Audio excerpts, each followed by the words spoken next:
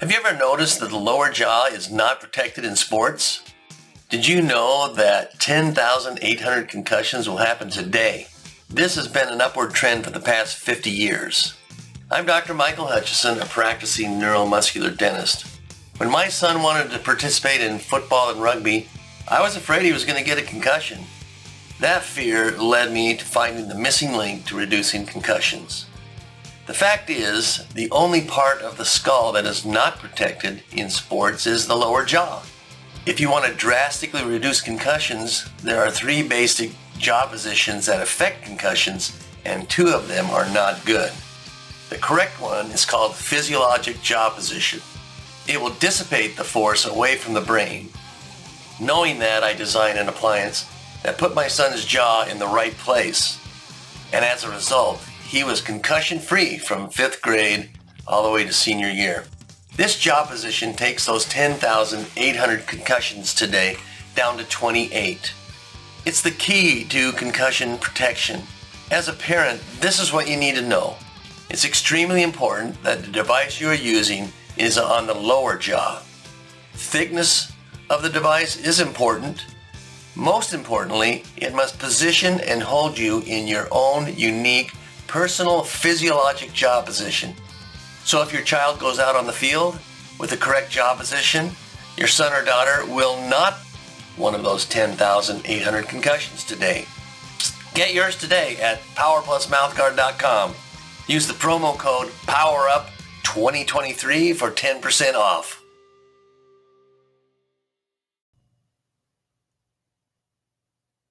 If you haven't heard about Anchor, it's the easiest way to make a podcast. Let me tell you all about it. First of all, it's free. There are creation tools that allow you to record and edit your podcast right from your phone or computer. Anchor will distribute your podcast for you so you can be heard on Spotify, Apple Podcast, and many more. You can make money from your podcast with no minimum listenership.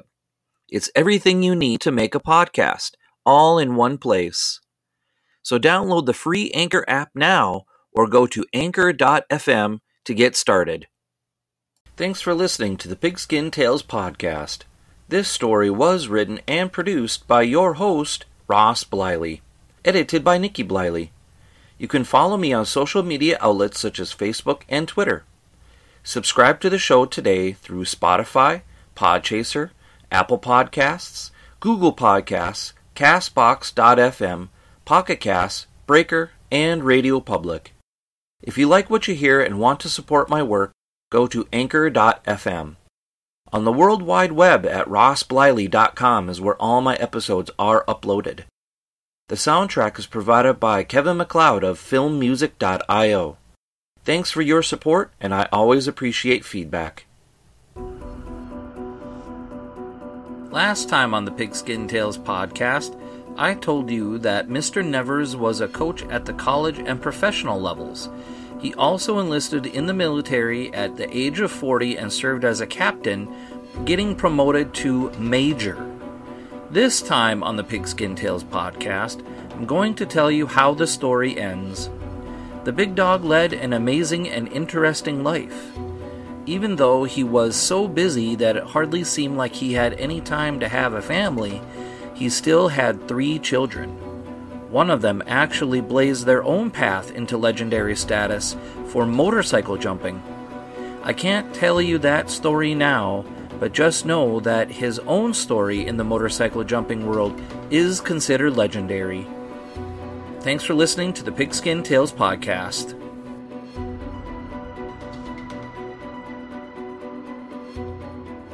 Part 10. The Chicago Rockets. For the next year, former Marine Corps Major Ernie Nevers worked for a large trucking company in Chicago while he was waiting for his new football team to start practicing for the upcoming NFL season. Dick Hanley and John Keeshan began recruiting players for the Chicago Rockets during this time. According to the 2009 online publication Coffin Corner, Volume 31, Issue Number 1, from ProFootballResearchers.org, the All-America Football Conference procured, persuaded, and pilfered 109 players away from the National Football League. The Bears and Cardinals each lost 12 men. Bob Dove was one of 17 players from Hanley's El Toro military football team that signed with the Rockets. President Keeshan was able to persuade him to sign a 3-year contract worth $5,250 per season, plus an additional $500 raise every season. Another recruit, Crazy Legs Hirsch, was given a $6,000 contract and a $1,000 signing bonus by Keeshan. 6 months later, it was reported that Hirsch had a personality and contract clash with Keeshan, but Keeshan quickly shut down the drama. When asked about the reports, he said, "When I say a player is signed, he is signed, and I say that Hirsch will be with us next year." Hirsch didn't see it that way. The season kicked off in September of 1946, and the Rockets played their first 5 games at their home stadium known as Soldier Field. According to the Coffin Corner publication, the opening day attendance was 51,962 screaming fans. By the 3rd game of the season, some major drama happened between Hanley and Keeshan. In an article written in the Honolulu Advertiser on October 29, 1946, Rockets president Keeshan released a statement to the press saying that his player coaching experiment was finished and that Pat Bowlen was the new head coach. Ernie Nevers was going to be the new running backs coach instead of assistant coach. Wait, what? According to the Coffin Corner, just before kickoff of the 3rd game, Keeshan announced that 3 players would be coaching the team instead of Hanley. Those 3 players would be Bob Dove, Willie Wilkin, and Ned Matthews. Hanley became upset and went to go sit on the bench with his assistants, Nevers and Boland. Nevers and Boland then just sat there looking at each other, surprised by the announcement, and did not say a word. At halftime, Keeshan told the press that Hanley has repeatedly submitted a resignation for several weeks, and on the last occasion, I accepted it. Hanley came out and said that he was fired, and he told Keeshan that, "If you think you can get someone else to do the job better, go ahead." It was only natural then that Nevers thought that he was going to be fired too, but he wasn't. He and Boland were inactive as coaches while Dove, Wilkin, and Matthews ran the team. By Halloween 1946, President Keeshan decided that he needed to end his 3-player coaching experiment. He named Pat Bowlen, former All-American at Minnesota, as the new head coach of the Chicago Rockets for the last 2 games of the season. Nevers became the running backs coach. In an interview, Nevers told the press that all the drama that unfolded with Hanley all came out of the blue. Supposedly, Keeshan took a secret poll of the players, and 32-1, they all voted Hanley out as head coach, saying that the type of offense he implemented was too complicated for what they were doing. After the season, Nevers decided to retire from football for good.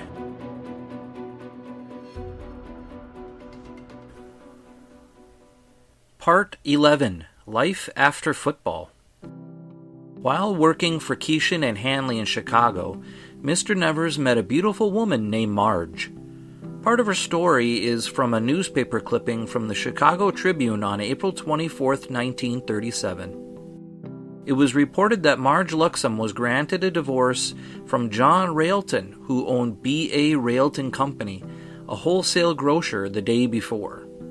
The article didn't say why she wanted a divorce, only that her charges of cruelty were not contested. I think she wanted a divorce because she hated being an in-store mannequin.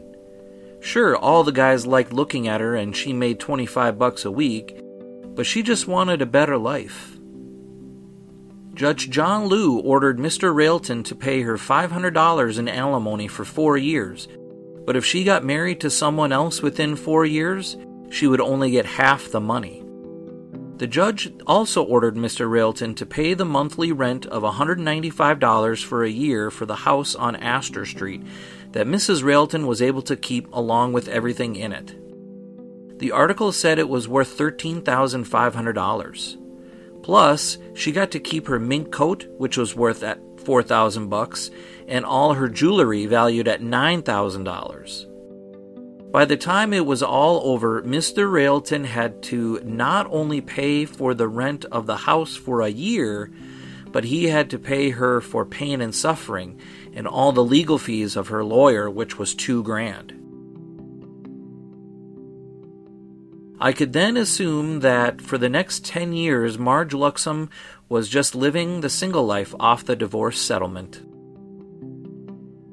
According to a column written by Alan Ward published by the Oakland Tribune on July 23, 1950, Marge told the sports editor the story of how she and a companion were talking about who Ernie Nevers was.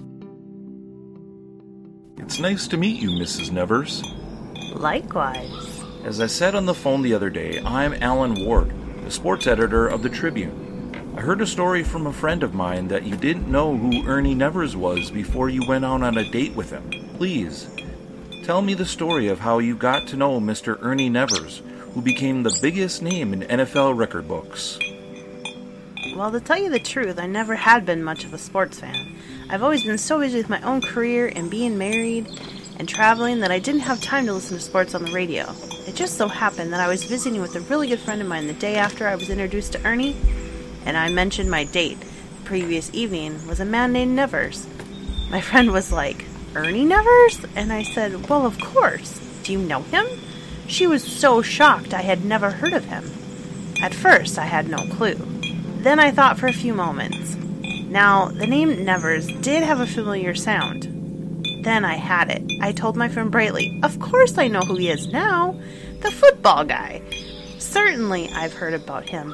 He's been on the radio. They always say, Tinker to Nevers to Chance." I was so embarrassed. Since then, I've learned so much about sports in the last few years. Ernie's been really good for that. Really? You had no idea that the man you went out on a date with was famous? Oh no, he was a regular good-looking guy. It was only later that I found out he was famous. That's a very interesting tale, Mrs. Nevers. I appreciate you taking the time to visit with me. My pleasure. On February 1st of 1947, it was reported in the Tribune that Ernie and Marge wed in Chicago at her sister's place. The article does mention that Nevers expects to go out west and work as a sales rep for an Evanston candy company during the Chicago Rockets off-season. And since this was the second marriage for both, there was neither a reception nor big media attention, only a circuit judge performing a quick ceremony. After retiring from football, Ernie became a public relations representative for a wine association.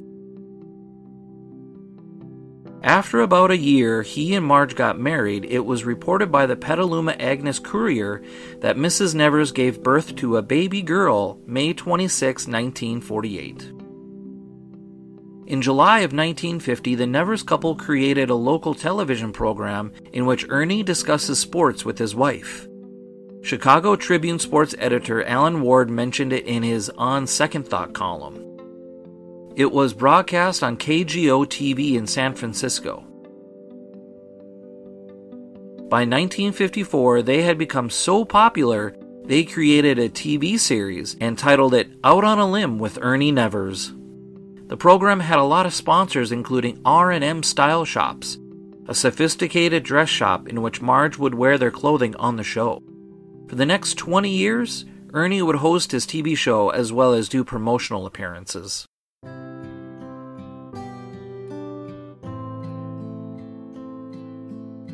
Part 12.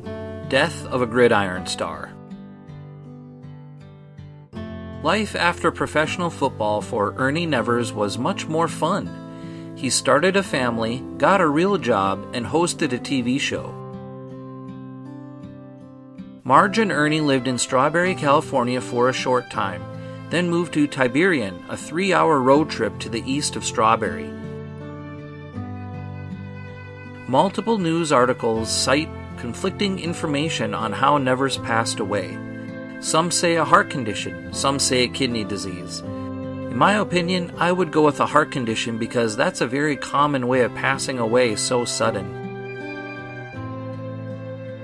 Ernest Alonzo Nevers was laid to rest on May 3, 1976. He was 73 years old. Ernie was considered the greatest athlete to come out of the West.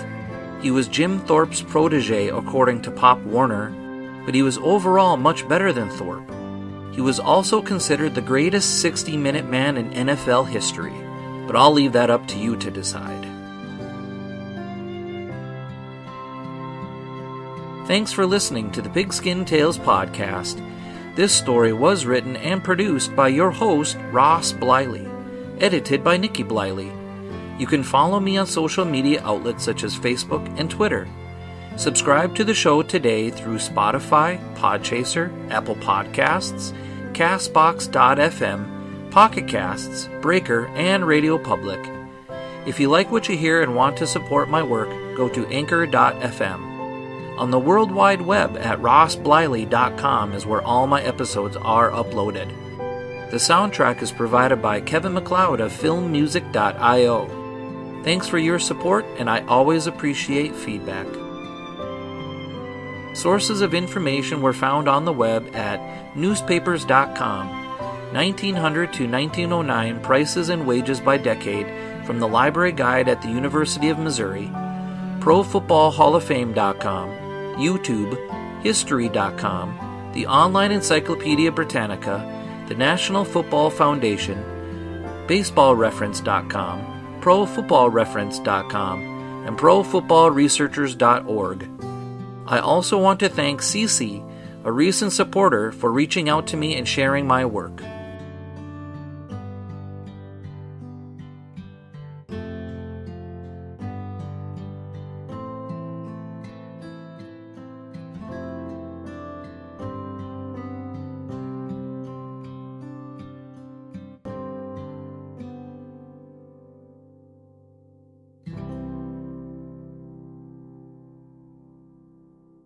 Hey there, sports history fan. This is Arnie Chapman, aka the Football History Dude, and I wanted to thank you for stopping by to listen to another episode here on the Sports History Network. Our podcasters are passionate about uncovering and sharing sports stories from yesteryear. And if you didn't know it already, we have over 30 shows across the network covering all sorts of sports history topics. In fact, here's a glimpse into one of our awesome podcasts here on the network. Do you wish you knew more about the 100 seasons of the NFL? You're in luck because you found the Football History Dude podcast, where each episode is a journey back in time to learn about the rich history of the NFL. From the founding of the league in an auto showroom, all the way to what it is today, America's favorite sport and a behemoth of an industry. My name is Arnie Chapman. Football is my passion, and I want you to come along with me each week to explore the yesteryear of the gridiron. So hop on board my DeLorean and let's get this baby up to 88 miles per hour. How about that? I bet you're super hyped to go listen to that new podcast, right? Well, to learn about this show and all the other podcasts on the network, head over to sportshistorynetwork.com/podcasts. Again, that's sportshistorynetwork.com/podcasts. Head over there today to find your next favorite sports history podcast.